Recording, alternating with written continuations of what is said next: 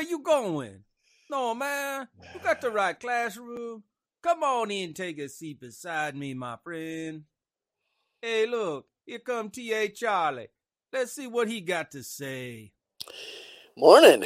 You're watching The Road to Concord with Professor Joe Bakanovic. Homeroom is on Rumble. You just go to Rumble, you search the channels for The Road to Concord. It's one word. When you find it, you go ahead and you click follow. Might mean you got to set up an account, but it's fast, it's easy, it's free. I did it. You can do it. For those technologically challenged members of the class, you can also catch us on Facebook, Twitch, and Twitter, and sometimes on YouTube, which today we actually are on YouTube.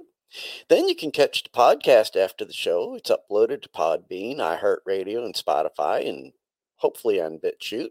Just look for The Road to Concord. You can go to the blog page. That's theroadtoconcord.com. That's where you find all your show notes, study notes, and handouts for the class.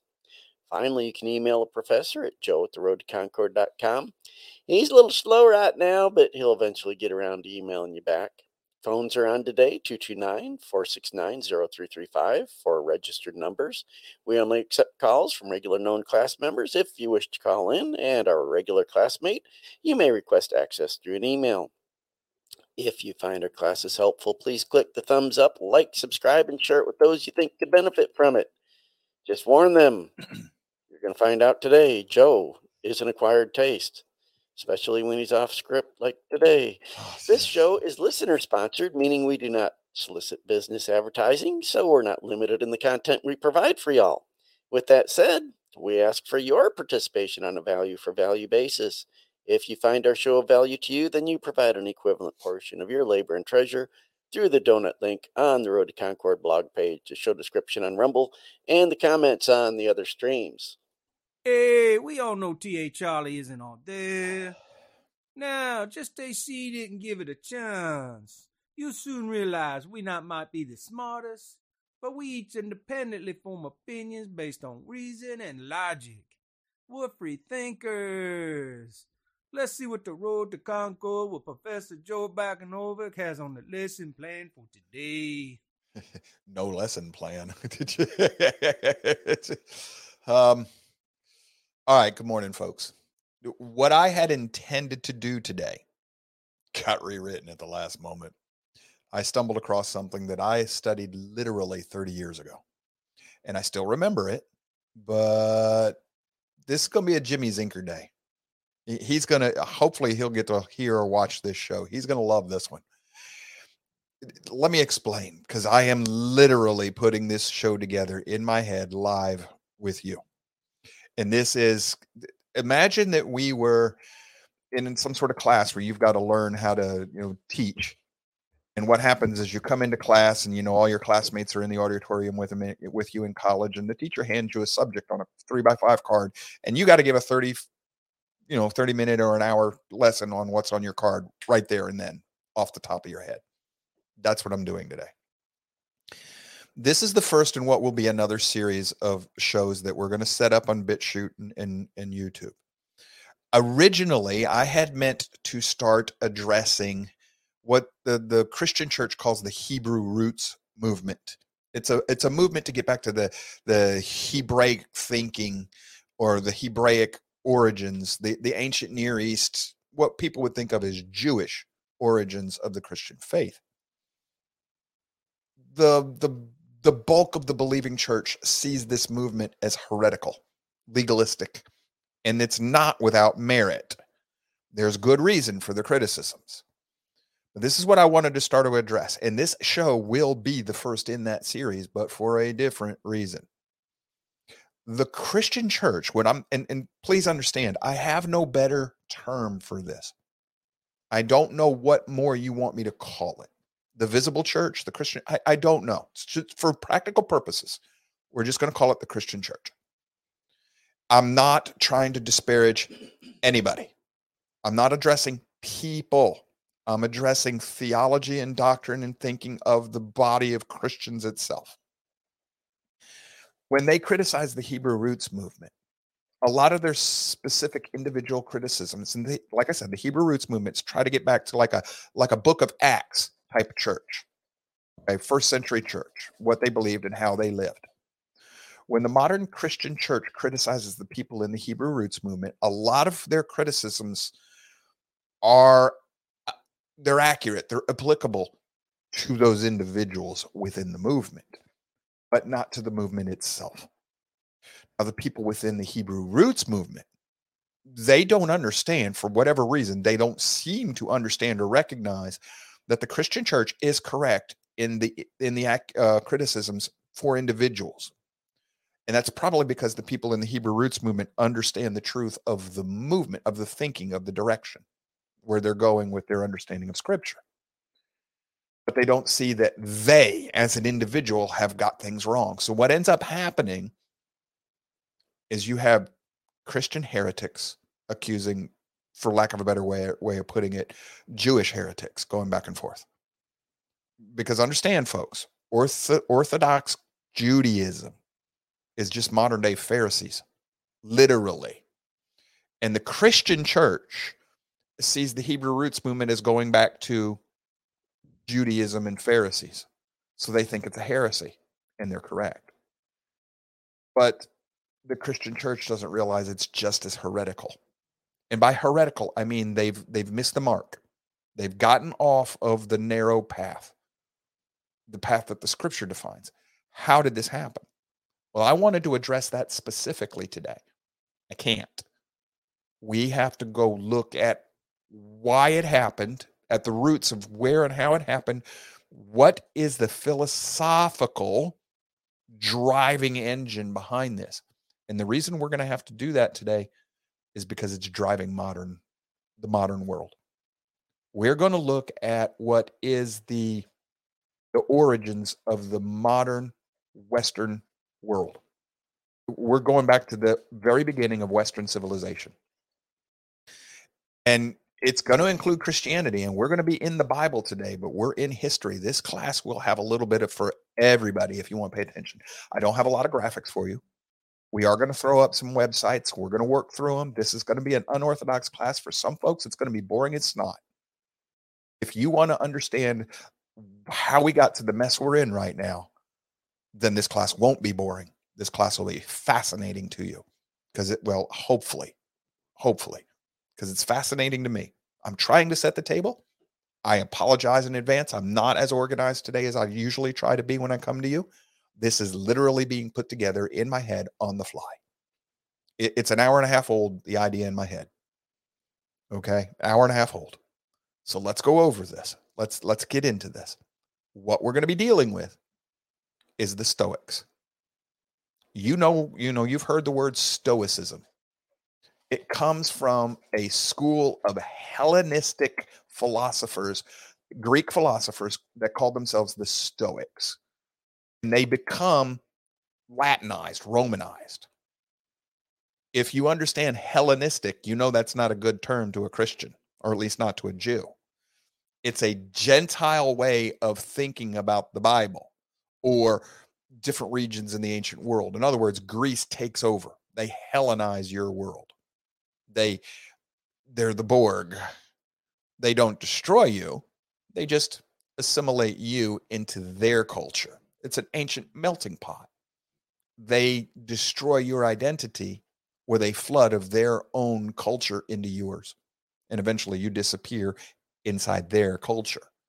Very Borg-like. Do not dismiss the imagery today. We are thoroughly, and I mean 100%, sitting in spiritual worldview right now. This is unseen realm stuff through and through. But it's if you get lost in the material, well, very good. You're a Stoic. Yeah. Hopefully that clicked a light bulb in somebody's head out there, at least one of you. The Stoics don't like that. They don't like the spirit world. Everything for them is material. So let's start with some of this. I'm going to start in Wikipedia. And what we're going to do is we're just going to peruse through Wikipedia. And I'm going to read certain sections of it. Like I said, this is going to be a little boring for you, but pay attention to the editorial comments I'm going to add to you, because this is the important part. This is, and I understand if you're looking at the screen, you're probably not going to be able to see this. So I will try to do as much as I can, as though we were on just radio and we don't have the chalkboard today. But this is Stoicism on Wikipedia. And this is the Stoics is a school of Hellenistic philosophy. Hellenistic, Greek thinking. Okay. As in ancient Greece, Alexander or whatever, and Troy and all that, ancient Greece that flourished in ancient Greece and ancient Rome. The Stoics believed that the practice of virtue is enough to achieve eudaimonia. This is the important part here. Eudaimonia or eudaimonia, or also known as eudaimonia or eudaimonia. There's different ways to pronounce it. It's a Greek word literally translated to the state of condition of a good spirit, which is commonly translated today as happiness or welfare. Folks, this is the pursuit of eudaimonia. This is the pursuit of happiness in the Constitution, the moral, virtuous life. You've heard me tell you this before. It becomes a part and parcel of English common law, according to Sir William Blackstone, the authority of English common law at the time of the foundation of the United States of America. It was part of the law. The English common law, they got it from Stoics. This is what Paul, the Apostle Paul, would call joy. Now, here's part of what I'm going to try to do today for you. As we kind of literally, and I'm confessing, we're going to muddle and bumble our way through several of these pages. And I'm going to explain to you what's going on. You've got two different worldviews clashing here, the Greek and the Hebrew. I will stir up your sons, O Zion, against your sons, O Greece. This is a biblical confrontation. It's a spiritual worldview. The Stoic worldview is very susceptible to being twisted by pagan thinking in religions. Okay? But it can be easily misunderstood for being biblical. And that's because what the Stoics have tried to do is taken the first two chapters of the book of Romans and twist it into a reality that doesn't require God, Yahweh. In their case, reality is, they come very close to Gaiaism, as you will see. If you stick with me today, I'll show it to you. Why is all this important? You grew up breathing this stuff. It is literally the air you breathe. You grew up in the Western world. This thinking, Stoic thinking, is literally the air you breathe, so you don't notice it. It's why I had forgotten about it. But I've been trained to incorporate and be elastic in my thinking, to incorporate this and that and take the good and the bad and jump back and forth, or see things from one person's perspective to another. So I can take Stoic thinking and still jump into the Hebrew mindset. I've been taught how to do this. It takes time. It takes practice. Okay. And some people will never learn to do it. It's a part of a mindset. But there's nothing special about me. I've just had different training than most of us have. That's what philosophy school's about. So the Stoics, this is the pursuit of happiness in the Constitution. It's a virtue, the moral and virtuous life, what Paul calls joy. But to the Stoics, what is moral and virtuous, the origin and what it is different than what it is to Paul. This is very progressive, folks. Pay attention. We're going to use the same language, but we're talking about two very different ideas behind the words. This is progressive in nature. This is spiritual. This is the progressive spirit. And it goes all the way back to 300 BC. So we have a spirit that's 2,300 plus years old, and it has not changed its nature. And it has reared its head in our modern world here in recent times. You will see that as the day progresses, as this class goes on. So the well-lived, flourishing life has got to be according to the moral and virtuous life, according to a Stoic. The Stoics identified the path to achieving it with a life spent practicing certain virtues. We're going to have to understand what they mean by virtue. You've got to practice these virtues in everyday life, such as courage, temperance, living in accordance with nature, like natural law. Be careful. Their idea of natural law is a little bit different than what our founding fathers would have, but it's close. It's very close. This is where part of this idea comes from. And the Stoics predate Paul writing in book of Romans 1 and 2, but they do not predate the Bible. That's important to understand. It was founded in ancient, we're not going to care about that. I don't care about that. Let me scroll down here. Their philosophical system. This is the part I want us to see. The Stoics provided a unified account of the world. So this is a worldview that unifies everything. It's constructed from the ideals of logic, the ideal of logic, and monistic physics. We're not worried about that. Naturalistic ethics, in other words, natural law, as they understood it. And of these, they emphasize ethics as the main focus of human knowledge, their idea of ethics. We will get to that in a few. Hold on. Through their logical theories were a more interest for later philosophers. Okay, so they have an influence on the Western world. Here's where I'm wanting to go with this. Stoics teach that the development of self-control and fortitude as a means of overcoming destructive emotions. In other words, they teach self-control, mental over physical. That's being born again, folks. The Bible tells you to get a hold of your fleshly self. So this is a biblical teaching without the need of Yahweh or his prophets or his law. That's part of what this is where we're going. This is teach the same thing, but wrested away from God. That's what's going on. And it's happening before the Messiah came in the flesh.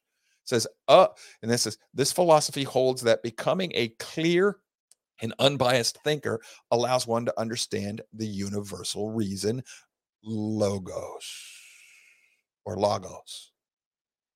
Universal reason. You have heard me tell you this before. Charlie, I'm going to pop you in here just a second because we're going to have you talk to us about something in just a second. Hold on. As soon as I ask you about it, it'll go fireflies in your head.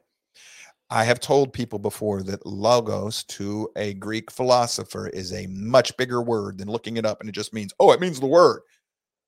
It means word. No, it does not. It means the universal logic that pervades and reason that pervades the whole universe. Like the universe is alive. To the Greek, well, who's on the radio? You know who this is. All right. Let time out. We'll get back to this. Hold your point. Yes, caller. How can I help you this morning? Oh, there's a snake behind you. Charlie, you let this guy in. Make him go bye-bye. Get rid of this guy. Dump him. I don't like that language. We're sorry, folks. The phone system said it was somebody else, which means that somebody hacked in and now knows the phone number of a regular caller and mimicked it.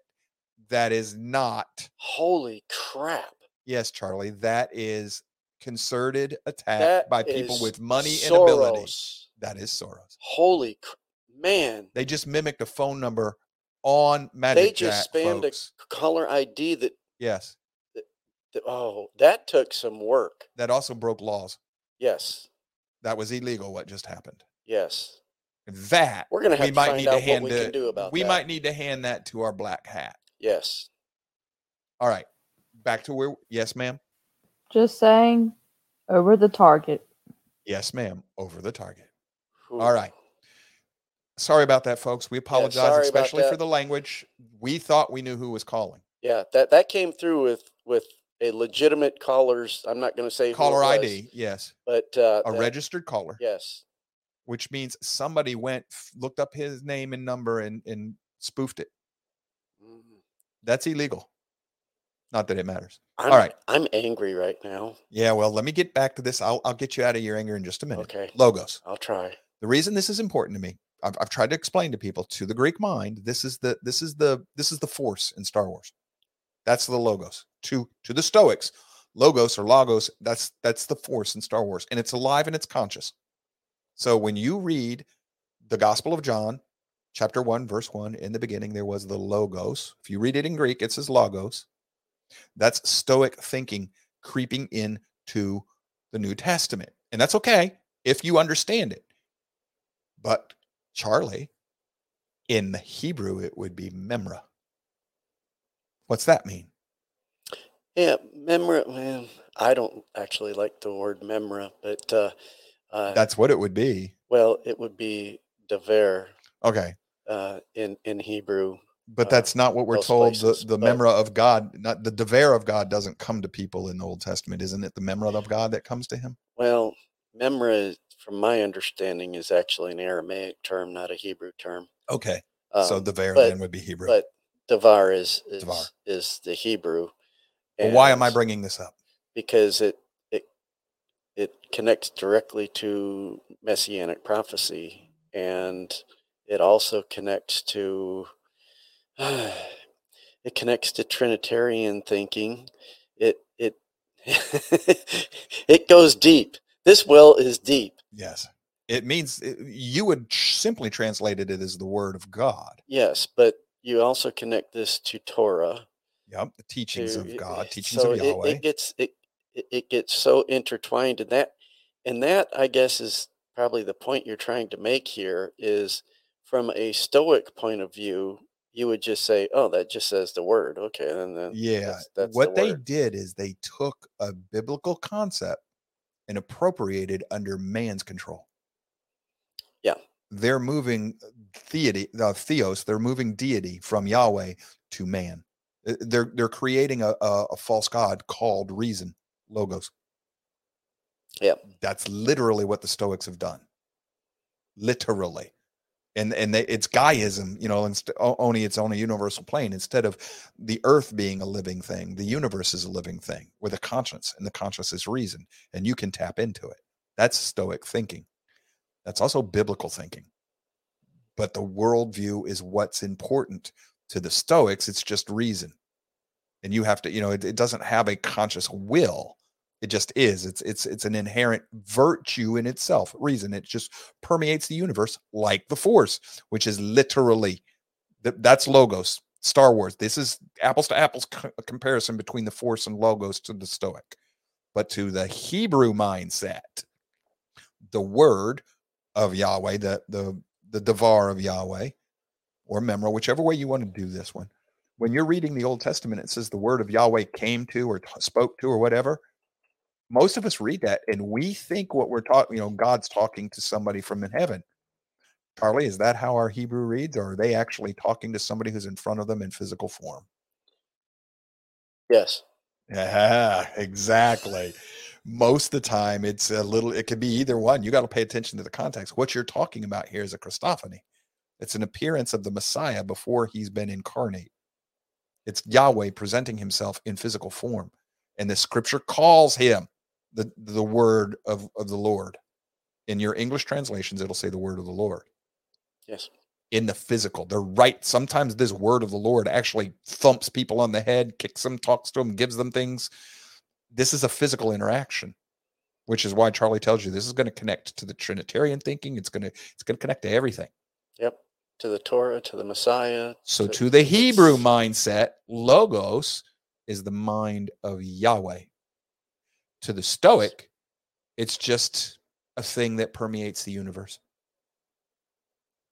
This is important because this is paganism.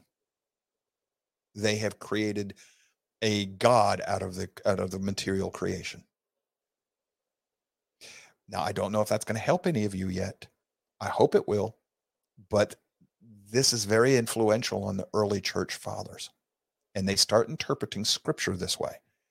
If you interpret scripture through this worldview, you will get it wrong. Guaranteed 100%. You have to, because you're worshiping the wrong God. All right. Thanks, Charlie. I'm still angry. Yeah, I know. You work hard to prevent that from happening. So the Stoics are also the source of logic. Most of the logic I teach you, it owes a lot of its work to the Stoics, but also to Aristotle and Socrates and et cetera, et cetera. What I want to jump us to next, this is Wikipedia. I put these links in the Rumble show notes for you. So if they're not on the blog page today. You go to the description in Rumble, I put them literally right there in the links. This is whenever I link you to off of the roadtoconcord.com, the blog page, left-hand margin, there's a link to fallacies. That list of fallacies comes from this page here. It's the Internet Encyclopedia of Philosophy. I like this page, and it's been very helpful to me today. And we're going to read through this intro to the Stoics real quick in this page. And I'm going to offer you some commentary. This is why this is important. Hopefully I'm keeping your attention. I know that a lot of people are going to find this boring, But if you don't have this understanding, or at least a general sense of it under your belt, as this series on the fight back and forth between the Hebrew roots movement people in the Christian church and the visible Christian church, you won't understand what's going on. This is why neither of those sides pretty much understand what's going on. Stoicism originated in a Hellenistic philosophy. It's found in Athens by whoever, 300 BC, thereabouts, influenced by Socrates and Cynicism, et cetera, et cetera. It goes into Rome. From there, it'll go over to Rome. And certain Roman emperors liked it. Certain ones didn't. Marcus Aurelius really liked it, and he tried to influence it. But here's the point. It influenced Christianity, as well as a number of major philosophical figures throughout the ages, like Thomas More, Descartes, Spinoza. In the early 21st century, saw a revival as a practical philosophy associated with cognitive behavior. They brought Stoicism up into psychiatry. And it says cognitive behavior therapy and similar approaches. Stoicism is a type of eudaimonic virtue ethics, asserting that the practice of virtue is both necessary and sufficient to achieve happiness. So you have to practice. There's the pursuit of happiness again. However, the Stoics also recognize the existence of indifferent things. In other words, to them, being rich or poor is indifferent. Both are of equal value, unless, of course, they get in the way of your reasoning. And they've also helped to develop a sense of logic, type of logic. There are different types of logic. The one I teach you, or the one you see me using most, it's a hodgepodge of all of them. Here's a little rabbit. We're going to take a time out. We'll come back to the Stoics again. We're going to pick back up in the Encyclopedia Britannica. Logic is a set of rules, nothing more. You apply those rules according to the definitions of the concepts you are using. The rules apply to those different concepts the same way. So if I'm a Stoic or I'm a Hebrew, Logos and the Devar, the word of God and the reasoning of the universe. Logic will apply to both conceptual worldviews and thinking equally, the same way. It doesn't matter. The rules of logic are neutral. But the concept, form and function define, how I define the words and the ideas and the thoughts that I'm thinking about, that's what changes. So if for a Stoic Greek, I think that the primary thing in the universe is this inherent reason. It's just this thing we call reason, whatever. They don't really try to define it. They think it just is, and that it's self-evident. We hold these things to be self-evident, that reason exists throughout the universe. It's an inherent part of the universe. It's part and parcel of the universe, like gravity and the speed of light and space, height, width, length, all that stuff. It's just reason is a dimension or whatever, however you want to think about it. They don't really define it. It's as much a part of the universe as atoms are. Okay. And you have to tap into it. It's a pervasive force in and out of, and they literally think that it can come in and out of things. Okay. And we will get to that. But this is what reason is to them. And logic can be applied to that worldview in the exact same way. And for them, it will yield the same results for them. Their truth will depend on how they look at the world. This is important. Please pay attention. For them, truth depends on how they perceive the world. For the Hebrew mindset, that all-pervasive order in the world is the Torah, the teachings of Yahweh. It's Yahweh's rules. It's his Bible. It's all of the commandments and ordinances and decisions and rulings of Yahweh, the creator God of the universe. But the difference here is he's not inherent in the universe. He's transcendent. He's above, outside of it, beyond it. To the Stoic, everything is contained in the universe, which means everything, there is nothing other than the material. And to the Hebrew, the material is less real than the spiritual. But to the Stoic, there is no spiritual. Not really. The spiritual is part of the material. It's just another level or a hierarchy within the material world. So there's nothing but the material. You see how we're starting to already get into this nothing exists but the material world? That has permeated the Christian church, which is one of the reasons we've gone spiritually blind. We say, oh yeah, we believe in God and angels and everything, but we don't actually live our life as though we believe it. The Stoic says you must live your life according to how you believe. To the Stoic, it doesn't matter what you say, it matters what you do. How you act shows me your virtues to a Stoic. Well, to the Hebrew mindset in the Bible, we call that works. How you act tells me a lot. That's what James says. You show me your faith, I'll show you my works. What James is telling you is I'll see what you believe by the way you act. Well, it's the exact same thing with the Stoic. So now logic works both the same for both of these people, but they have entirely two different worldviews.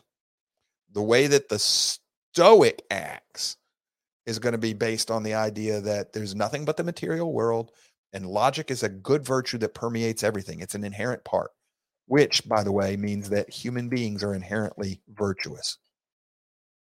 That's not a biblical principle.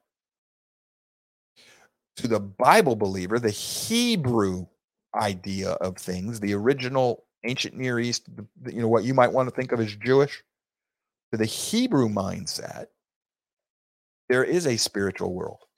And that is more important and more real than this material one.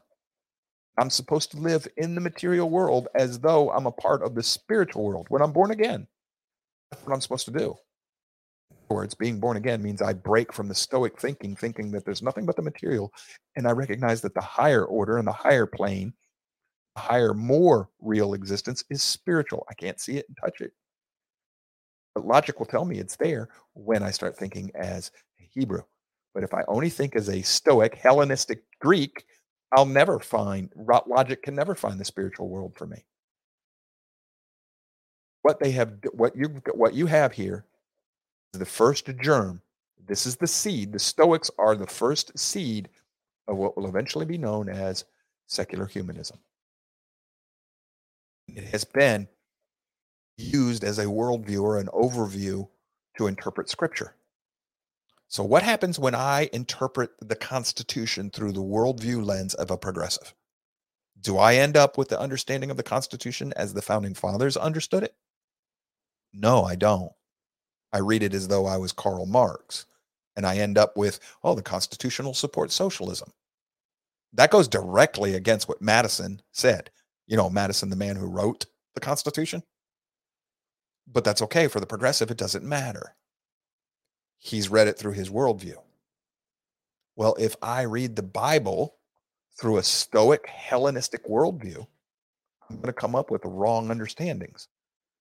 And it'll eventually taint and twist and change the way I understand my faith to the point where I start practicing a faith that has nothing to do with the Bible. The exact way we now practice a constitution that has nothing to do with the Constitution that was given to us by the founding fathers. This is one of the things that Stoicism did to us. And it happened gradually. It boiled the frogs. And it's made a huge comeback. At one point, Christianity stomped out Stoicism. But did it? Stoicism found its home within Christianity. What's happened now is we've abandoned the faith, and Stoicism has stepped outside of it because it's no longer needed. A wolf is no longer hiding behind the clothing of Christianity. He's just strutting down Main Street out in the open. By wolf, you guys should know what I mean. If you're a believer, you should. Now, this is where it's going to start coming together for us. I'm in Encyclopedia Britannica. We're going to read through this. There's certain parts of this I want us to look at. I want to be able to stitch it together. I know this is a disjuncted class. I've got that. Try to help me here with this. Focus on what I'm teaching you. Give me your attention if you can, as best you can. Stoicism is a school of thought that flourished in Greek and Roman history of classical antiquity, Bible times and before. It was one of the loftiest and most sublime philosophies in the record of Western civilization. Sublime. Oh, it's so great. One of the things I like about this site is if you hover over it, usually they give me a well, they're not going to do it today. Anyhow, What they mean by sublime is they think it's a great and it's a beautiful philosophy. That's because the people who are writing this article are heavily influenced by Stoicism. They've accepted a lot of it. In arguing participation in human affairs, it urges that you participate in human affairs. Stoics have always believed that the goal of all inquiry is to provide a mode of conduct characterized by tranquility of mind and a certainty of moral worth. In other words, you have peace of mind because you know you have moral worth. How are you going to get there? The nature and scope of Stoicism. For the early Stoic philosophers, as for all post-Aristotelian schools, knowledge is no longer the pursuit held to the ends of itself. Okay, in other words, you don't pursue knowledge just to know it. Knowledge is not the goal. Okay, for the Hellenistic age, for the Stoic, it's a time of transition. And the Stoic philosopher was perhaps the most influential representative of the time. This would be the controlling part in the Greek world at the time of Jesus. It's a new culture was in the making. The heritage of an earlier period with Athens as the intellectual leader, it was going to continue, but it's going to undergo many changes. And like with Socrates and, et cetera, known for rationality. It said to the hallmark of Stoic beliefs, and I'm not reading this word for word. I'm reading through it real quick and commentating for you as we go. But it says, to know yourself, rationality is the sole means by which something outside of yourself may be achieved. What? Yeah. I don't need the scientific method. I just have to be reasonable. I can use logic to learn about everything in the world. Well, folks, the problem with that is you might perceive something one way and somebody might perceive something the other, and the two of you will come up with different truths. It'd be almost like your truth is mine. I mean, your truth is your truth. My truth is my truth. What's true for you might not be true for me. That's Stoic thinking. But what they'll tell you is if you have right reason, we'll all come up with the same truths. So you have to know how to reason. Well, if you don't know the secret to how to reason, you can't come up with truth. That's Stoic. That's also Gnostic. So Stoicism and Gnosticism, secret truths, they're kissing cousins. They run parallel within each other. The thinking does. Stoicism presented a virtue, a way of accommodating for people to whom the human condition no longer appeared as a mirror of a uniform, calm, and ordered cosmos. In other words, they're looking for a different way to explain the reason of life. What's the meaning of life? For them, reason alone could reveal this constancy of the cosmic order and the originative source of unyielding value. Thus, reason became the true model for human existence. To the Stoic, virtue is an inherent feature of the world, no less inexorable in relation to humans than are the laws of nature. Okay. Garbage. I understand. I'm having a hard time pronouncing the word. What are they saying? We're going to go back to that. What are they saying? The only thing that exists is the material. You can and then the goal of the human life is to live a moral and virtuous life. Pursuit of happiness. That's happiness. That's, eudaimonia or whatever the Greek word is. Whatever. It doesn't matter what the word is. The goal is to live a happy life. Happy is defined by living a virtuous life. It's got nothing to do with being comfortable or uncomfortable, rich or poor. None of that matters to the Stoic. All that matters is that you get in alignment with this thing that they call virtue. And how do you find it? Well, through reason. Virtue is just a part and parcel of the universe in its natural law. It's the natural order of the universe. It's force. It's just one with the universe. The universe is alive. You got to get one with it. Once you do that through nothing but reason, well, that's the happy life because you're at one with the universe.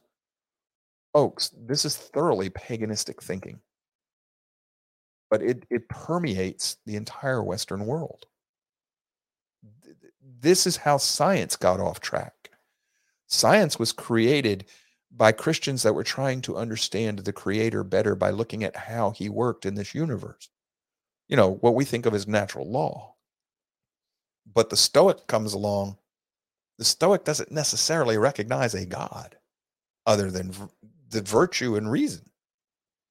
So the Stoic will come along and grab hold of science and tell you, since there's only the material, That, by the way, is a fallacy. There's only 4 immaterial things they recognize, and basically it's just thought. They don't even realize that an emotion is immaterial.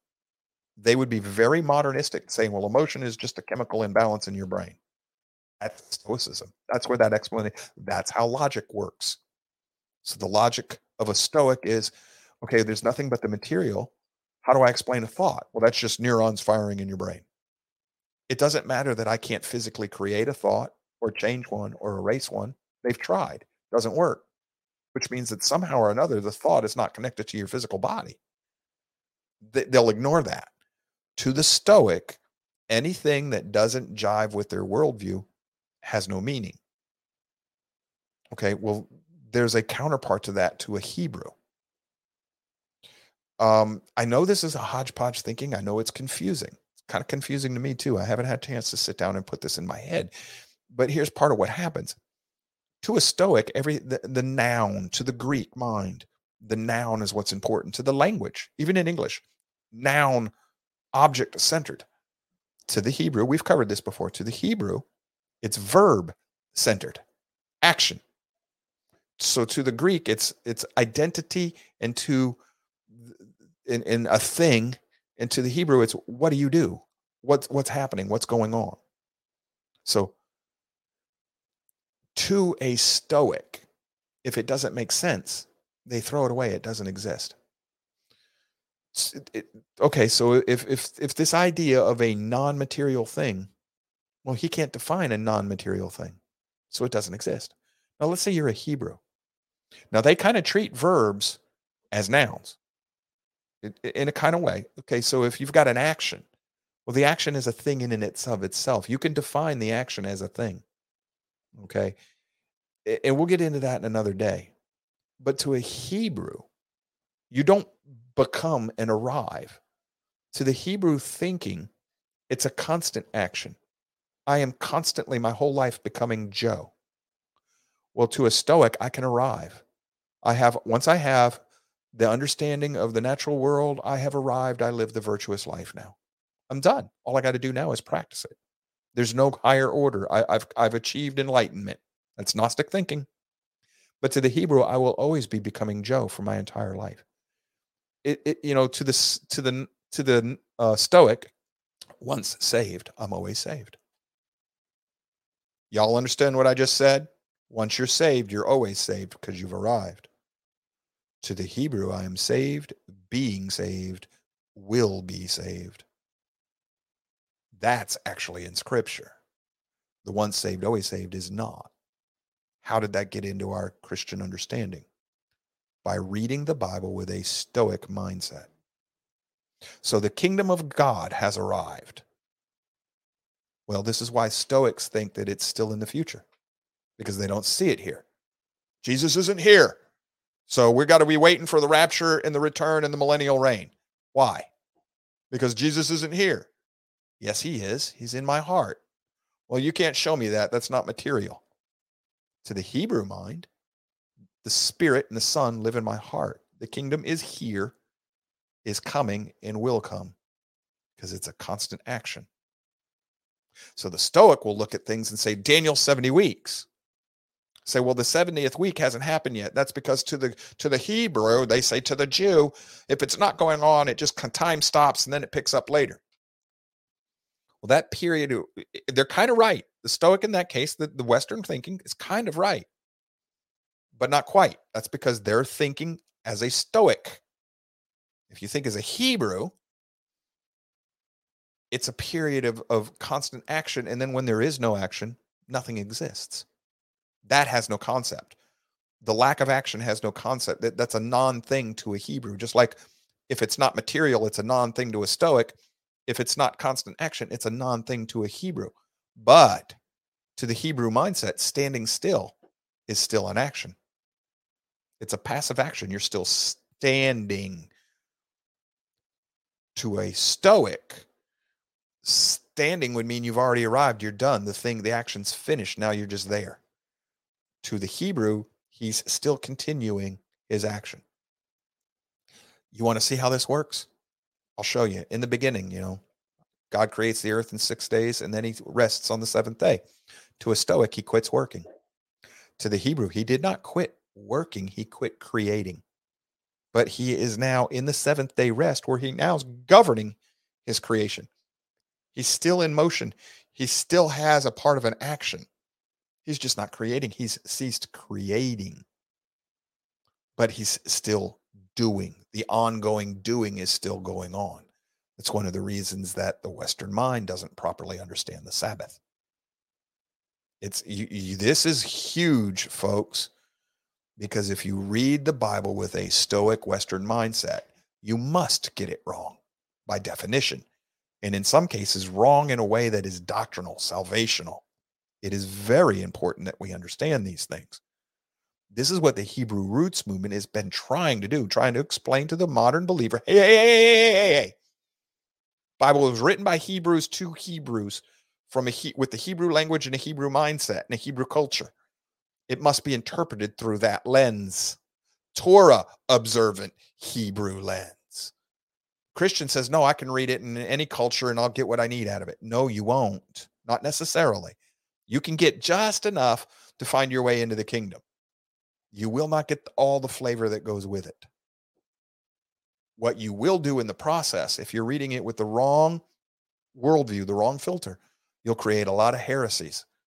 And the Bible is very clear that if you're worshiping in the wrong way, he doesn't recognize it. You can accidentally, in good faith, create a different Messiah and even a different creator by reading the Bible with that Stoic lens. This is what has happened to the Western world, but it has happened in a lot of other things as well. Science, the progressivism is a Stoic lens laid over the Constitution. This is why the progressive does not see the religious nature of the Constitution or the Declaration of Independence. They're not reading it from that religious perspective. And in this case, it's a Christian religious perspective. Let's go back here and read this next paragraph here. It says, the Stoics believe that perception is the basis of true knowledge.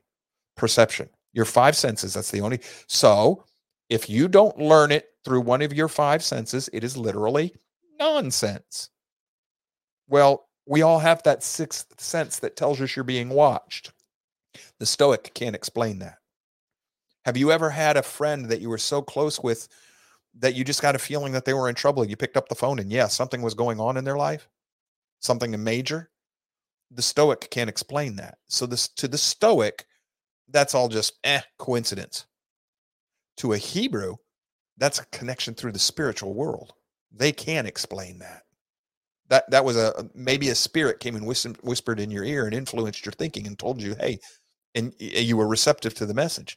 A Hebrew mindset can't explain that because it accepts that the spirit world is a greater reality than the material. Stoic cannot do this. Not be true to their thinking. So in logic, their comprehensive presentation, back to the article, their comprehensive presentation of a topic is derived from perception, yielding not only the judgment that knowledge is possible, but also that certainty is possible on the analogy of the incorrigibility of perceptual experience. What? In other words, your reality is true for you. Mine is true for me. That's where this comes from. Perception. All of us do perceive things differently. If you and I look at certain color photographs, where they hide the numbers within these little colored dots and everything, some of us are going to be able to see numbers that the others can't. Some of us are colorblind. Others don't have as many cones and rods and everything in your eyes, so you can't see the full range of colors in some of these little dot numbers. I see at least 39 different colors. I've never found one of those, the numbers in the colored dots. I've never found one I couldn't read. I've seen many that other people couldn't read, and I never understood that. So to me, the number exists, but to other people, it doesn't. That is a Stoic way of looking at things. To the one, it doesn't exist. To the other, it does, and they're happy with that. The Hebrew wouldn't be happy with that. The Hebrew would just tell you that God hasn't opened your eyes to that for some reason. For whatever reason, you can't see it. The Hebrew would have an understanding and explanation for that fits within their worldview. The Stoics' explanation is it doesn't exist, or it exists for you and not for me. From the Stoic perspective, folks, this is important. Please try to understand this. From the Stoics' perspective, that's perfectly rational. From their worldview, logic does dictate that if you can't see the number in that little dot circle with all the colored dots, it doesn't exist for you. Now, here's where the problem comes in. What if those of us who are tetrachromatons that can see all of those numbers, hey, it's there. No, it didn't. There are more people who can't see some of those numbers than there are who can. So let's say there's 5 of us who can see it and 95 who can't. Well, the 5 of us must be crazy. And then the weight of the 95 will bear down on the 5 who can see it. And now we're ostracized because we're the crazy ones. They're not wrong in that thinking either because they cannot see it. That doesn't mean it doesn't exist. The Hebrew mind is perfectly happy with this. It just means for whatever reason, you can see something they can't. Maybe you're a prophet. They don't know, but they're happy. They'll accept this. This is Eastern thinking versus Western thinking. They will accept that. Okay, you see it. Cool. And it will be as real to them as it is to you, at least in concept. They will accept that you see it. They'll even act on that because you tell them otherwise. They may not see it, but they'll trust you. Some of them will. This is a very different way of thinking and looking at the world. It's a very different way of living because to the Stoic, you have to live according to what you see and know. So if I don't see the number Joe sees, it does not exist. I must live that way. And I have to treat Joe accordingly.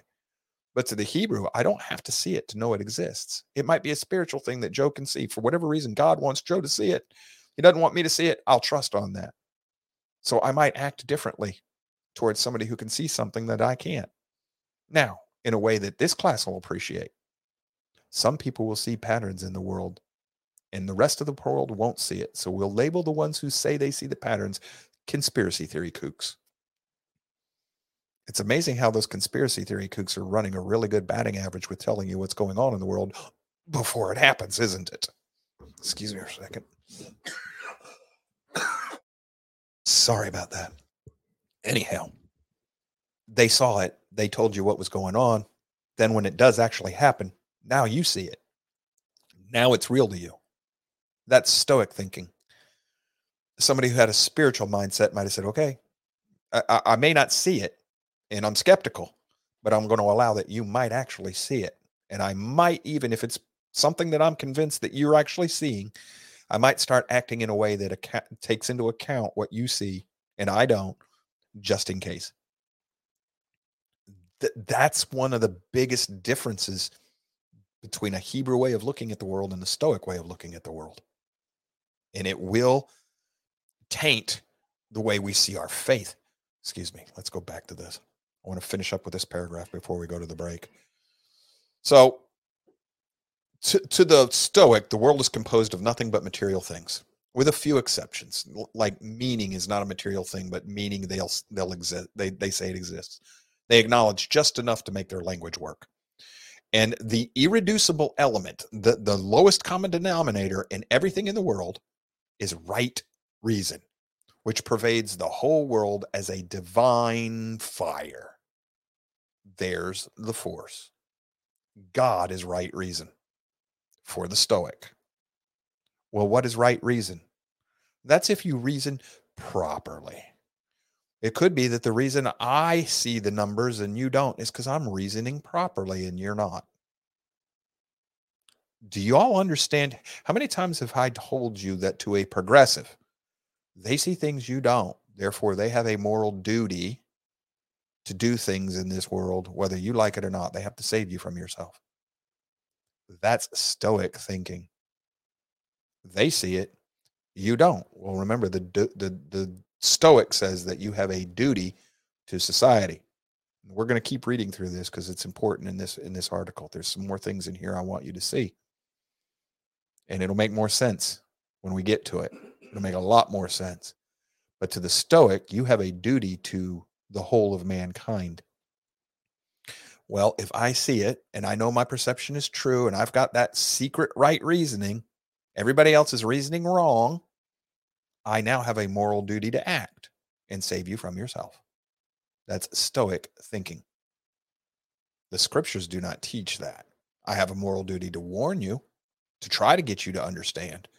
But if you refuse to see, or you cannot see, or you will not accept, I am to walk away from you and leave you be. That's different thinking. It's not my job to save you. That's God's job and the Messiah's job. The Stoic takes it upon themselves. This is important, folks, because this is where your church starts thinking. This is how the Catholic Church in ancient medieval times thought they had to save the sinners. That's Stoic thinking. It has not gone anywhere. It still pervades the church. So let's finish this up real quick and we'll go to the break. Just this one paragraph we're in. Okay, so all things, right reason, which blah, blah, blah. And then it says, things such as material or corporeal bodies are governed by this reason or by fate. For them, that inherent reason, that the divine fire is also known as fate, karma. All of those, that fate, karma, things like that, that's the inherent reason in the universe. And its virtue is inherent as well. The world in its awesome entirety is it's ruled in a way that exhibits the grandeur and orderly arrangement that can only serve as a standard for humankind in the regulation and ordering of life. In other words, the way the universe is made is proof that the universe is God. That's sort of how they think. They may not say it that way, but that's where they're going, because that order in the universe is a result of right reasoning, and you have to get in line with that. So this is a form of pagan conceptualization of the world that's been overwritten onto your Christian scriptures. It says, so to them, thus, the goal of humans is to live according to nature in agreement with the world design. Well, now, let me ask you a simple question. If I follow the original intent of the founding fathers and somebody else follows the original intent of Woodrow Wilson, which one of us is living in accordance to the world's design? To Woodrow Wilson, he is. To me, I am. Stoic's perfectly happy with that, except that the Stoic will say one of us is right and the other is wrong. Or we could both be wrong. Because we might not be reasoning properly. We may not have that secret knowledge of how to right reason. You've heard me use that term before, right reasoning. Be careful with it. Right reasoning is not secret. Everybody can figure this out. How do I protect myself from it?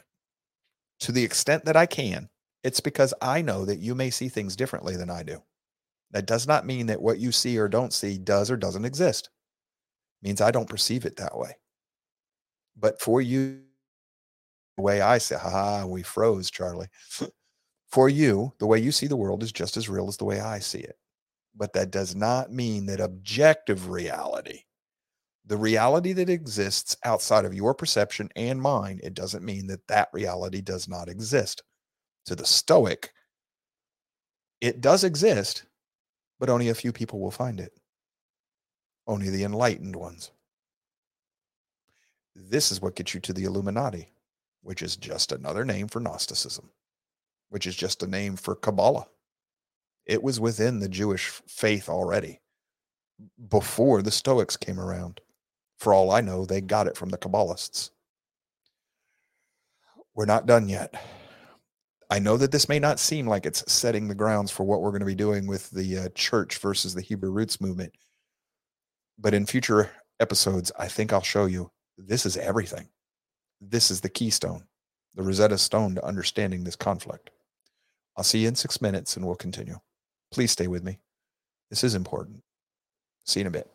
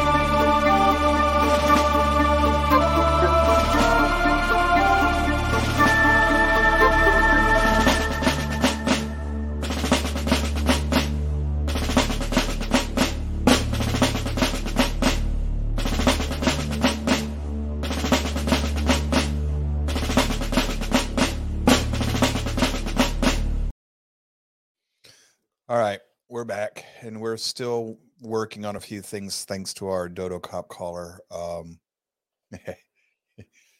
We're Charlie's on a mission. I'm still angry, but I have a solution. All right. We're going to get right back into where we were at. I'm going to take you back to this article from Encyclopedia Britannica online about the Stoics. This is where I'm going to start to really, hopefully, start connecting fireflies for you. We're going to go to the next paragraph here where we were reading. It says, for the Stoic, moral theory is also based on the view that the world as one great city is a unity. You know, it takes a village. Humans as world citizens have an obligation and a loyalty to all things in that city. Now, here's the thing, folks. This is not all that separated from the Hebrew mindset in that, you know, the kingdom of Yahweh is one kingdom.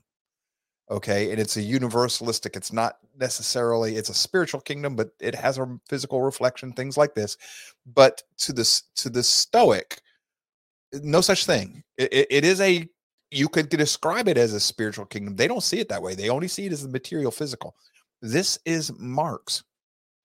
This is global government. So let's keep going with this. Say they, meaning the Stoics, must, or human beings rather, they must play an active role in world affairs, remembering that the world exemplifies virtue and right action. So each individual must be political, remembering that it's virtue is the right action. The virtue being alignment with natural law as they understand it from their thinking and reasoning without experimentation. This will quickly get you into Hobbes's idea of natural law, the Leviathan. This will get you in a lot of trouble if you're going, because there's no moral compass here. Remember what I just told you. Some people can perceive it one way, some perceive it to another, and to a Stoic, this is Ayn Rand's thinking. This is where she gets in trouble. She has no moral compass. Very Stoic in their thinking. To a Stoic, I don't know that they ever realize this, but they make themselves into their own individual God. But they won't recognize that because they don't, to them, the way I get there is a non-thing to them. It's nonsense. So you have to act globally. All things are political. Thus, moral worth, duty, and justice are singularly Stoic emphasis, together with certain sternness of mind. In other words, you got to be very single-minded in this to be a good Stoic. For the moral person, neither is merciful nor shows pity, because each suggests a deviation from the duty, from the fated necessities that rule the world. In other words, don't be kind, and don't be, don't have pity or mercy. Don't be kind, because those have no they have no meaning. They're irrelevant. The emotions, they'll tell you that they're not emotionless, but to live the way they teach you tends to suggest you need to be a Vulcan. Okay, we'll come to that in a minute. Nonetheless, with its loftiness, and this is the bias in the author here. Nonetheless, with its loftiness of spirit and its emphasis on the individual's essential worth, the themes of universal brotherhood and the benevolence of divine nature make Stoicism one of the most appealing philosophies. Folks, that is essentially Unitarianism. And this is that's got nothing to do with the Bible. That is not a Hebraic way of thinking. It sounds like one. It's got the essence and form of it, but that has got the wrong origins. This is what happens when we use the same words. And in this case, what appears to be same basic concepts, but aren't. So, universal brotherhood. Right. We're all brothers in Christ. No. They say you're all brothers in humanity. It says benevolence to everybody. That's not what the Bible teaches. It is. No, it isn't. Peace on earth to men of goodwill. We twist it to in goodwill toward men.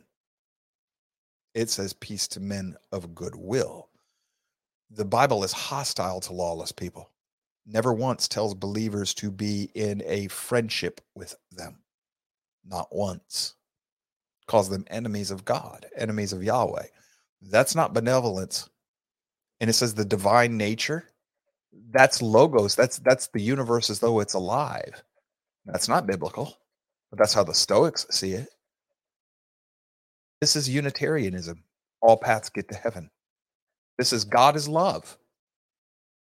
That's true in the Bible. He is. He's agape. And that's not what the church teaches today. The world seems to think that God is phileo and eros. Well, those are different Greek ideas of love. That's friendship and eroticism. Acceptance, tolerance. The Bible is very intolerant of certain peoples. It doesn't tell you to make friends with them. It tells you to get rid of them. Even amongst the body of believers, it tells you, put that hammer knocker out of the congregation. Turn them over to Satan. Doesn't say they're not saved anymore, not part of the body. It just says stick them out there in the wilderness again. These are two different mindsets. And if you come to the scriptures with the Stoic mindset, you will misunderstand what it's teaching. You will. But if you come at it with an Orthodox Jewish mindset, Hebrew roots, and if in what you say Hebrew roots, but what you mean is Jewish roots, then you're going to be a very good little Pharisee. And that's just as heretical as the modern Christian church is, just in a different direction. Stray neither to the left nor the right. The left being legalism, the right being licentiousness. What? Legalism, you have to obey all these laws or you can't get to heaven. Licentiousness, God saved me, he's love, it doesn't matter what I do, I'm good to go. Orthodox Judaism, modern day Christianity. The left and the right. And you thought it meant Republican and Democrat, didn't you? Silly you. See what happens when you're a good Stoic. You get it wrong. One more paragraph in here we're going to look at before I'm going to go to a few other pages for you. So, along with rivals, Stoicism enabled the individual to better order his own life and to avoid the excesses of human nature that promote disquietude and anxiety. Makes you feel, well, this is the Bible telling you to trust God and be at peace with yourself. Okay. But this is because you got in line with, Gaia, the God of the universe or the force. This is the Jedi.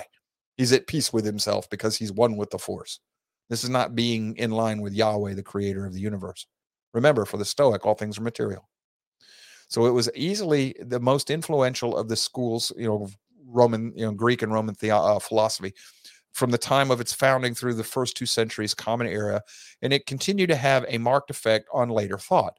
During the late Roman and medieval periods, elements of Stoic moral theory were known and used in the formulation of Christian, Jewish, and Islamic theories of humanity and nature, and of the state of society and law and sanctions. In other words, the work, like with the works of Cicero, a Roman statesman, an orator, and Lactantius, often called the Christian Cicero, and in Boethius, a scholar, traditional scholar in the Middle Ages. If you take that Stoic thinking and you write it into your Jewish, Christian, and Islamic thinking, you've just strayed from the Bible. You've strayed from the Hebrew way of thinking.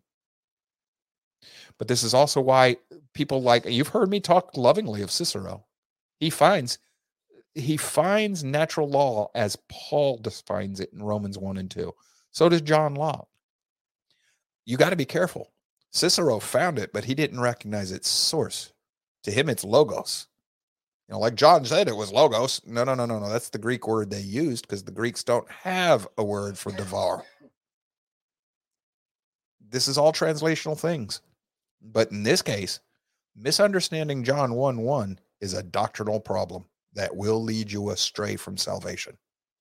Because if you're a Stoic and you think John 1:1 says that I have to, Jesus, the Messiah, is this all-pervasive natural law that's inherent in the universe, well, congratulations, you've just made up a new Jesus. And which means that by nature, your gospel is going to be a different gospel. What did Paul say? If you're teaching a different Jesus and a different gospel, you're to be accursed. So you have to understand this properly. Most of our pastors today have no understanding of this. Most of the people teaching them have no understanding of this. It's been lost to us because the enemy has been at work for 2,000 years.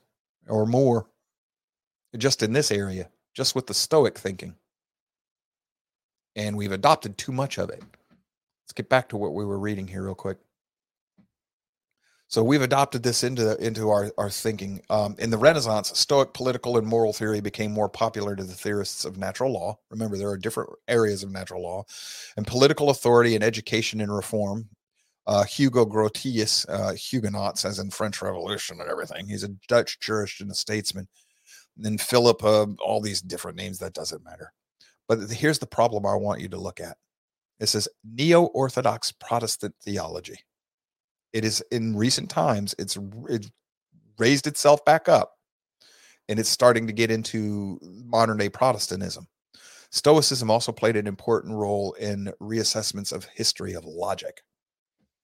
All right.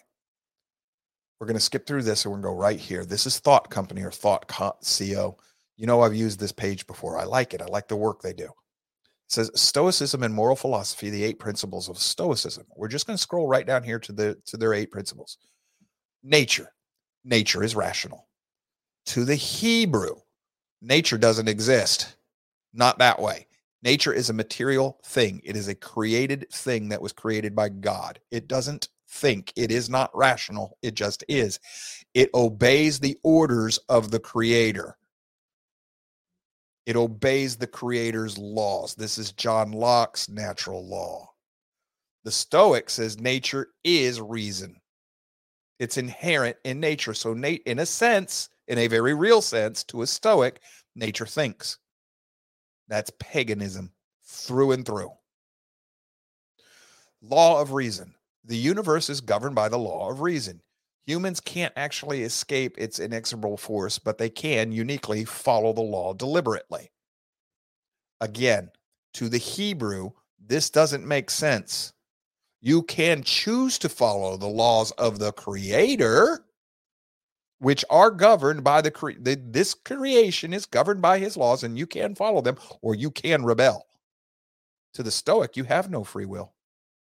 You're governed by these laws, but they make like you do have free will when you don't. Hebrew says you do have free will. You can rebel, or you can choose to get in line with the Creator. But to a Stoic, these laws of reason, you can't escape them. Really? You do this all the time. But you have to follow the law deliberately. Well, that's a Hebrew idea. It's called being born again or crossing over, which is what Hebrew means. To a Stoic, well, that's Ayn Rand thinking. But the Hebrew says what's right and wrong is Yahweh's teaching, his commands and stuff. To the Stoic, it's whatever you perceive nature to be. That's a very Hobbesian way of looking at natural law. That's a very progressive way of looking at natural law. Those are 2 different mindsets there, folks. They are not. You cannot make them coexist. They oppose each other. This is universalism. So for virtue, a life led according to the rational nature is virtuous. Okay, again, nature is virtuous. Nature's reason. So you got to live a life in accordance with the virtue of nature of Gaia. You're just worshiping the universe. Literally, that's what you're doing by definition. You're living according to the dictates of the universe as you perceive them, which makes you your own God. This is square into the Stoics will get you square into the crosshairs of 2 Thessalonians 2. But now to the Bible, well, yeah, the life living according to rational nature. Well, no. Lived according to the laws of God. Nature, the laws of nature being one of his subset books, according to Paul in the book of Romans 1 and 2. So if you do not have the revealed divine law in the scriptures, you can still look to nature to get the secondary law. But it is a law given by a lawgiver. And that lawgiver is not the universe itself, but the one who created it. This is rooted, the Stoic idea is pagan through and through. It says wisdom. Wisdom is the root of virtue, for it springs the cardinal virtues, insight, bravery, self-control, and justice, etc., etc. There's no fear of a creator there. To the Hebrew mindset, wisdom starts with the fear of the Creator, fear of Yahweh. If you don't have fear of the one who creates wisdom, then you think you've created wisdom according to your reason, and you become your own God. So not only is this pagan, it's also very libertarian. Matter of fact, that's probably where the libertarian ideal comes from. It stems probably more than likely, if I do the research, it flows naturally from Stoicism. Apatheia. Since passion is irrational, life should be waged as a battle against it. Intense feeling should be avoided. In the next page, we're going to bring this up. I'm going to sidestep this issue for a minute. This is huge. Pleasure. Pleasure is neither good nor bad. It is only acceptable if it doesn't interfere with the quest for virtue, which is to get in line with the universe, the Force, be a good Jedi. Evil. Poverty, illness, death are not evil. Do you understand what the Stoic just said? There's no good nor bad. The Hebrew mindset says there is good and evil. Good is in alignment with the Creator. Evil is anything in rebellion to Him. The Stoic cannot understand that. It doesn't exist to him or her. But to the Hebrew, it sure does. That's everything in life. Is it good or bad? Stoic does not allow for that, which means what's good for you might be bad for me, and what's bad for me, I mean, what's good for me might be bad for you. In other words, this is just Say it with me, class. Woodrow freaking Wilson. Exactly. Finally, duty. Virtue should be sought, not for the sake of pleasure, but for duty. You have a duty to do this. Now, I told you we were going to sidestep one. We're going to go over the core ethics of this again. If you want a smooth flow of life, live according to nature. Their idea of nature. Nature is its own God.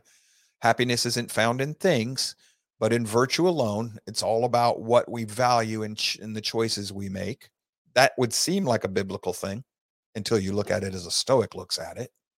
This is all a kind of like equivocation. Sounds this, what is this up here? It's all about what we have values and choices we make and everything. We're 5 days away from fundamentally transforming the United States. You heard one thing, he meant another. You gotta be careful how the Stoics work. 3, we don't control external events. We only control our thoughts, opinions, decisions, and duties. That's a black-white thing for a Stoic. This is not true. Comment on the board from the Arctic Tortoise. That is why the mass murder is very virtuous in his mind, correct? Yes. That would fit into a Stoic's life if, yes, you can get there. And to the Stoic, that'll be moral. One of these days, we'll have to talk about John Stuart Mill. He's a hero of the libertarian movement, the Western libertarian movement, but he's very rooted in Stoic thinking. Number 4, we each been given all inner resources that we need to thrive. You have everything you need to be happy. Well, not happy. You have everything you need within you to live the virtuous life. You don't need anything else. You have all your that leads to rugged individualism. We must eliminate toxic emotions. Why hope, fear, or our anger are always our worst strategies. In other words, get rid of any emotion. Be very Vulcan. We are and must remain a unified self. We can't complain or blame anyone else. Best to deal with our own demons. That's a unified self within yourself, within individually, but also don't forget, you're part of a world city. So you have to be unified with humanity as well. That conflicts with number 4. They just don't realize that. And it says, no man is an island. The Stoic golden rule. Right. Here's where I wanted us to go with this real quick. This is just looking at this from our current perspective in our world today. If you follow Stoicism, there's no friendship and no love, because those are emotions, and you got to get rid of those things. You want to live in a Stoic world? No friendship, no love? The Bible tells you love is the greatest of all things. You got to make yourself invulnerable if you're a Stoic. That's not possible, at least not in the Hebrew mindset. But to the Stoic, that's the ultimate virtue. Make it so that nobody can harm you. That's why you have no love, no friendship. So that when somebody dies or somebody betrays you, you're not harmed by it. It doesn't make you feel bad. You got to live totally isolated. And it says no man is an island. But to a Stoic, that's the ultimate ideal of virtue. You live all on your own, totally isolated. Do you see how Satan's working in this? If he separates you from the community of believers, you're easier to defeat. Then it says, keep the baby with the bathwater. What they mean by that is don't throw away stoicism just because it leads to all these bad things. Well, I don't know that I want to keep stoicism if it's going to lead to all these bad things. Now, what does all of this have to do with, I don't know, with like when I was bringing up, we're going to talk about the Hebrew roots movement. The Hebrew roots movement is, it's first of all, it's a phenomenon that cuts across all denominations, even into Judaism. Okay, you got Messianic believers. They'll tell you, we're not Hebrew roots. Technically, they're right. They're actually probably closest to where the Hebrew roots movement should be trying to get. But we'll address all of that next week when I do the class I tried to, and I set out to do today. But the Hebrew roots movement is a blanket term. I don't even know that they apply it to themselves, but it's a blanket term that covers a lot of different people with, it's like throwing a blanket over a bunch of cats. I mean, you got like 5,000 cats in the field and you toss a blanket over all of them. And why do I say cats? Because as you study this movement, you don't seem to find no two congregations agree with each other. But there's still a velocity vector here. The goal is to get back to understanding the scripture on their own, its own terms, the scriptures on their own terms. That at least is the stated goal of these people in the Hebrew roots movement.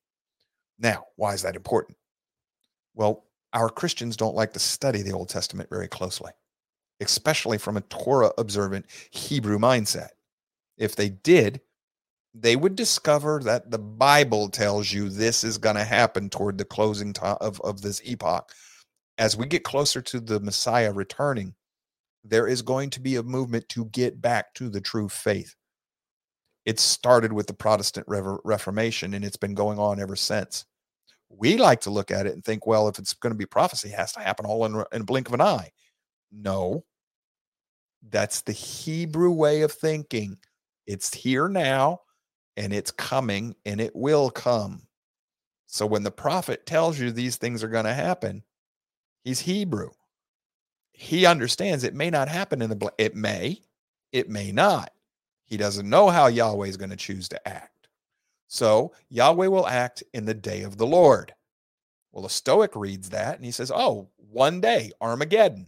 No, to the Hebrew mind, the day of the Lord is the day that Yahweh acts. Yahweh stands. It's still in action, even though to the Stoic, nothing's going on, so that doesn't mean anything. But to the Hebrew, he's still standing. He is actively standing. He's doing something. He is choosing to stand wherever he's at in the midst of his congregation or whatever. He stands. And then one day something happens and he acts. Now to the Stoic, he has to act all at once. He's got to do it and be done with it. But to the Hebrew, he acts. Well, that action could take a long time. So on the day of the Lord, when he brings the Messiah and starts his kingdom, Messiah says, the kingdom has come upon you. That's the day of the Lord, the day the Lord acted. But the action may not be finished until all of time is over with. The Stoic would say, that's nonsense, because it doesn't make sense to the Stoic's philosophy. But I can take the Hebrew mindset, worldview, philosophy, and the Stoics' mindset, worldview, and philosophy, and apply the exact same rules of logic to them. And they will be consistent within those two worldviews. And they will arrive at conclusions that make sense to those two worldviews. Now, let's say we have 10 worldviews. They can't all be in alignment with objective reality. They might be none of them are. But let's say one of them is. How do you test it? How do you know which worldview aligns with objective reality? I don't know, Joe. Well, can I test the Stoics' worldview? Yes, I can test it according to its self. Very easy. How do emotions exist? Well, it's just chemical properties within your body. Okay, fine. That's eros, erotic, emotional love, and maybe even friendship love because you get something out of that, your selfish side. How do I explain the self-sacrificing love? Because to the Stoics, virtue, that is not in line with natural law. Unless I'm sacrificing myself to save my children, natural law says I don't sacrifice myself for anything or anybody else. And yet, why did Socrates agree to kill himself? For the good of society. What animal kills itself for the good of its species? Maybe a lemming, maybe. But then to the Stoic, it's not reason if you don't choose it. Remember, you have to choose it. Well, the lemming doesn't choose to do what they're doing. That's instinct. So what animal has, well, no animal has the right to, guess what you just discovered? Human beings do not operate according to laws of nature. If they did, we would operate strictly by instinct, which tells me that Stoicism is internally self-contradicting. Whoopsie. Poof. That is not the objective reality worldview that I want. It's an internal, and it'll do this in more than one way. It's internally self-contradicting. Doesn't mean it's not useful, but it means as a worldview, it's internally self-contradicting. I've used the same rules of logic to destroy it. Now, the Bible tells me, I have given you prophecy so that when it happens, you can look back on it and know that I told the end from the beginning and that I am Elohim. I am the creator. And when you test the Bible on that grounds, it holds up every time, especially if you are understanding the prophecy with a Hebrew mindset. Check. Got it. Now I come at it with a Stoic mindset. Oh, it's just myth and fable. Talks about Hittites. Wait a minute. I found Hittites.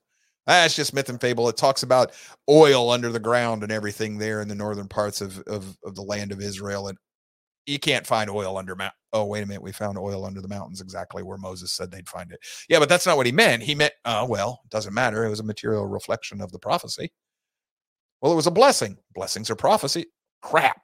If you're a Stoic, the Bible, taken on its terms, has never failed. Not to the knowledge of man. Well, Joe, that's just secret knowledge. You're saying the same thing as if I don't know right reason, I'm never going to get there. And if you don't know how to take the Bible on its terms, but the Bible can be learned on its terms. It's not secret. It's there for everybody to learn. And I don't have to interpret through perception. Because as I dig hard to understand, the Holy Spirit will start guiding me, just as it promises. But you can't acknowledge the guidance of the Holy Spirit if you're a Stoic, because that's not material. It's nonsense. Do you see the danger of a Stoic mindset overlapped on top of Scripture?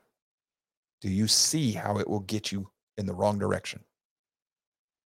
But at the same time, if you bring that Stoic mindset to your Scriptures and you think, I got to go be a Jew, well, you've now used Stoicism to take you in the wrong direction. And this is, you're going from frying pan into the fire. And this is what a great number of the people in the Hebrew Roots movement have done. Well-intentioned, but they've gone way too far. They jumped out of the right swing of licentiousness on the pendulum all the way to the left swing and forgot to hop off in the middle when the pendulum was straight down in the center. And we're going to address some of that in the future using logic and the Scriptures from a Hebrew mindset, meaning a crossed over born-again mindset that acknowledges that Yahweh is the creator of the universe. And he's got two sets of law books, according to Paul in the books of Romans 1 and 2. He's got the natural order of this world, which Job recognizes in the book of Job. And he's also got the revealed law, the Scriptures, the oracles that he trusted to his people, originally the people of Israel, the Hebrew people of the nation of Israel, and now to the greater Israel, the borderless nation, which is a physical reflection of the spiritual nation of all those who contend with and strive with Yahweh. Try to do it his way. We're the keepers of the oracle. We're to teach this word to whoever will listen. But we're not good Stoics. If people reject the message, we don't have a duty to force them to listen and obey. We have a duty to pray for them and hope that Yahweh opens their eyes and their hearts. But we have a duty to shake off the dirt from our sandals and move on. Unfortunately, we got a lot of Christians who think they have to force people into this hell damnation for you and, the Westboro Baptist Church idiots. Yes, idiots, because you're not following the rule book. But that's very Stoic of them. They're perfectly in line with a Stoic interpretation of the scriptures. They're doing exactly what the Stoic philosophy would tell them they have to do. If you don't understand the differences in these worldviews, and you don't even have to necessarily accept the labels we've put on them and the segregations between Stoic and whatever else, because to be honest with you, the world we live in now is a bit of a mixture of all of them. So there's no neat, clean label that you can lay over it. Look for the influences of Stoic thinking. Today, we call it progressivism, secular humanism. To the Hebrew, there's no such thing as secular. There's either Team Yahweh or Team Satan. There's nothing in between. And no matter what you do, none of it, secular in our language pretty much means without, no religion, doesn't have anything to do with God. Well, to the Hebrew, that doesn't exist. Everything deals with God, whether or not you're obedient or disobedient, in line with the king and in the kingdom, or in rebellion and kicked out of the kingdom. If you're rebellious, that's death. If you're in line, you have hope that the Messiah will rescue you from death. Stoic? Big deal. Once you're dead, it all ends. They don't, there's nothing. Just ceases to be because everything's material. A little news flash for you folks. If you knew for certain that when you died, it just ended, there was no afterlife, there was nothing, it just ended, this world would be a living nightmare, because there would be nothing to stop people from eating, drinking, and being merry, rape, pillaging, and plunder, for tomorrow they die. Where's the fear of death? If there's no penalty, why fear death? But now to a Hebrew, death is the ultimate enemy, the ultimate thing to be avoided, because death separates you from Yahweh, the central point of everything in their life. Comment on the board from the Arctic Tortoise: who goes to a game and does not cheer for one team or the other? The announcers, Tortoise, they're always neutral. The referees are always neutral. Unless, of course, it's an ACC team refereeing an SEC team, or vice versa. Yeah, point made there, Tortoise. So, where I started out wanting to address something different today, I realized I can't go there without stopping first and explaining something that's laying in the background of all of this: Stoic thinking. And it has risen its head in recent days, last half a century or so. Like almost about the pretty close in relation in time to 1948. That date keeps coming up over and over again. I wonder why. 48 and 60, in the middle of the 60s, mid 60s, 67. Pretty sure that there's a marker in there somewhere that we want to be paying attention. Oh yeah, that's right. Israel comes back as a nation.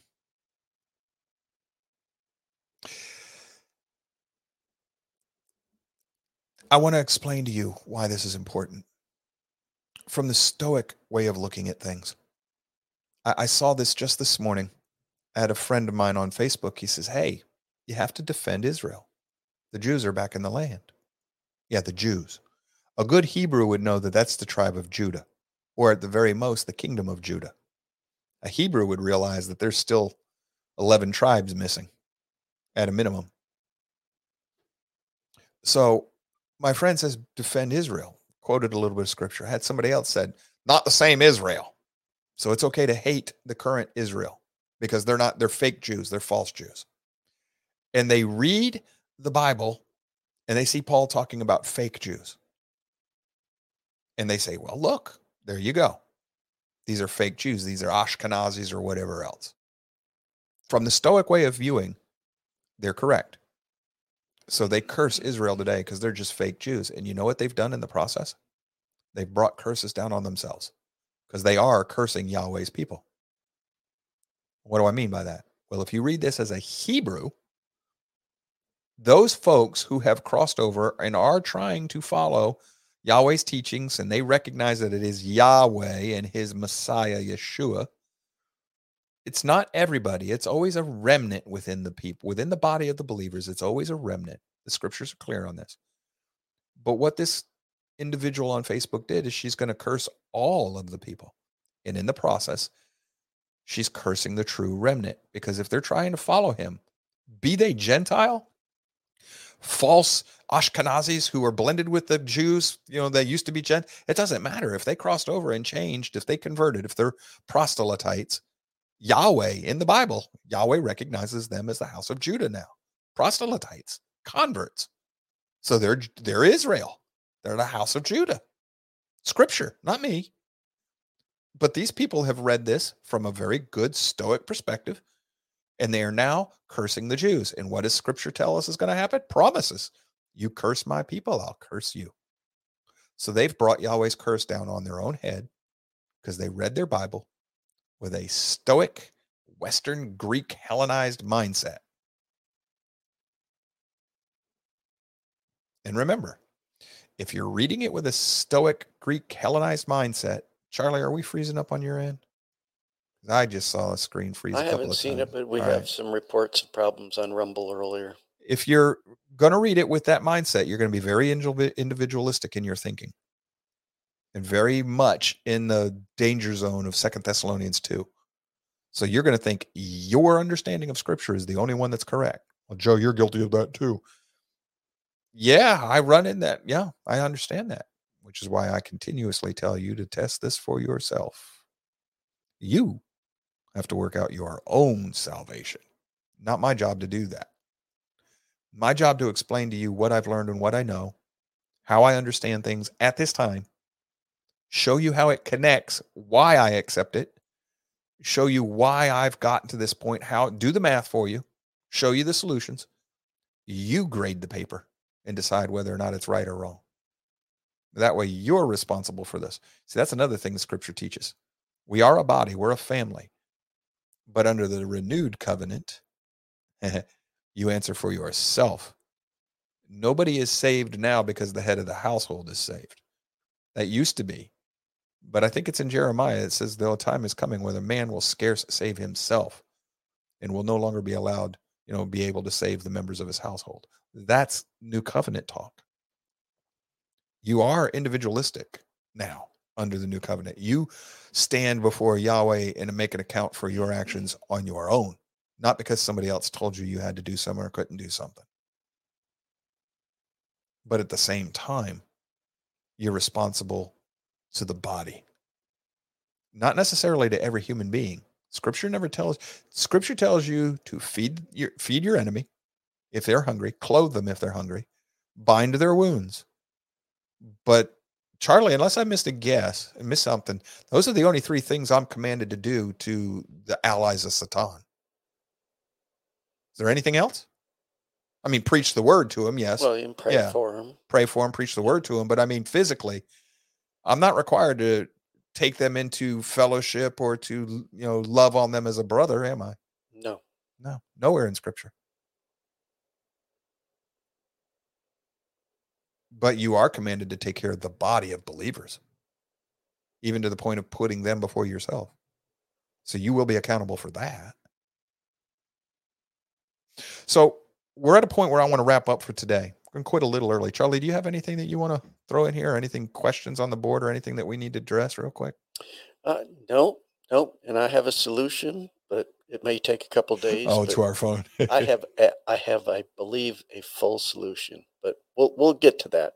I'm not as angry as I was earlier. Folks, that phone call has Charlie miffed. Oh, and we apologize for the language. Yes, sorry about If we that. do ever find out who those folks are, we will push the full extent of the law that's available to us. We will. Whether or not that goes anywhere in this world we're in, whatever. But we will pursue ramifications to that. Yes. And I'm not above handing this to my black hat. Oh, no. And boy, if he grabs a hold of them and gets a sniff of who they are, Lord help him. Yes, Aaron, how's your spiritual warfare going? Yes. And folks, that's another thing. If you look at all of this from that perspective, from a spiritual warfare, you see the hand of the enemy here. Subtle twists of how you see things, because that's how he handled it with Eve. Yes. Just a little subtle twist. Perfect. Yes. And that's all I have to do. And now all of a sudden, you can worship Yahweh any way you want. You know who you're worshiping. Yeah. That's not what the scriptures teach. But that's what a Stoic would say. If they even recognized a God. Right. Well, that's all I have for you today. We will get on out of here. End class a little early. It's Friday. Everybody always likes an early dismissal on a Friday, on a weekend. It's time to go party, right? So for the next 3 days, we're going to all act like a bunch of heathens until we come back to class on Monday. And I won't be here Monday. Yep. Charlie won't be here. But luckily, at least at this point in time, we think my AI will be functioning properly and she'll be taking care of things for us. AI, do you think you're going to function properly on Monday? Being around you that long, we'll see. Did you hear the pause there? The AI had to calculate. See, proof that Natasha's actually just a robot. Beep boop. Beep boop. All right. We love you guys. We appreciate y'all being here this weekend. As always, take all of this, study it for yourself. I've given you the links. You can read about the Stoics. Hopefully the fireflies start going off for yourself. Read them with as much as you can of a Hebrew mindset of your scriptures. Look for ways that the thinking that pervades the most of the Western world these days has led us down the wrong path. Just, if you've got thousands of years in your faith and I get you off by 1 degree, 2,000 years down the line, I'm an entire hemisphere away from where I should be. It's real easy to do. And you will defend that wrong thinking because you've been taught your whole life that that's the way you're supposed to be. Why do you vote Democrat? My whole family's always voted Democrat. I'm voting Democrat no matter what. Yeah, but they're communists. Yeah, I know. I hate communists, and then they're going to destroy the world, but I got to keep voting Democrat. That's how the enemy works. Don't dance to his tune. If you like what we're doing, at least give us a thumb up on the different places. Let Charlie and Natasha and I know that we did a good job that day. Share the show with your friends and family if you think that they'll benefit from it. We know that the show is 2 hours long and usually drives people crazy. Charlie has found a way that we're working on breaking this thing up so that we should be able to start posting these shows in shorter segments. We're working. We're still trying to evolve and grow. You see, we're being good Hebrews. We're becoming the road to Concord. See? It helps. It helps. It's not evolution like Darwin. It's evolution in personal growth. That changes. You see, we haven't arrived and become just this is what we are already. We can rest. That's stoicism. Let's be Hebrews. Let's just keep becoming. Let's continue in our walk every day. Get better at it. Y'all have a good weekend. Stay safe. We'll see you Monday. Manic Monday. Oh boy, do I have a couple of things for you. Bye-bye, everybody.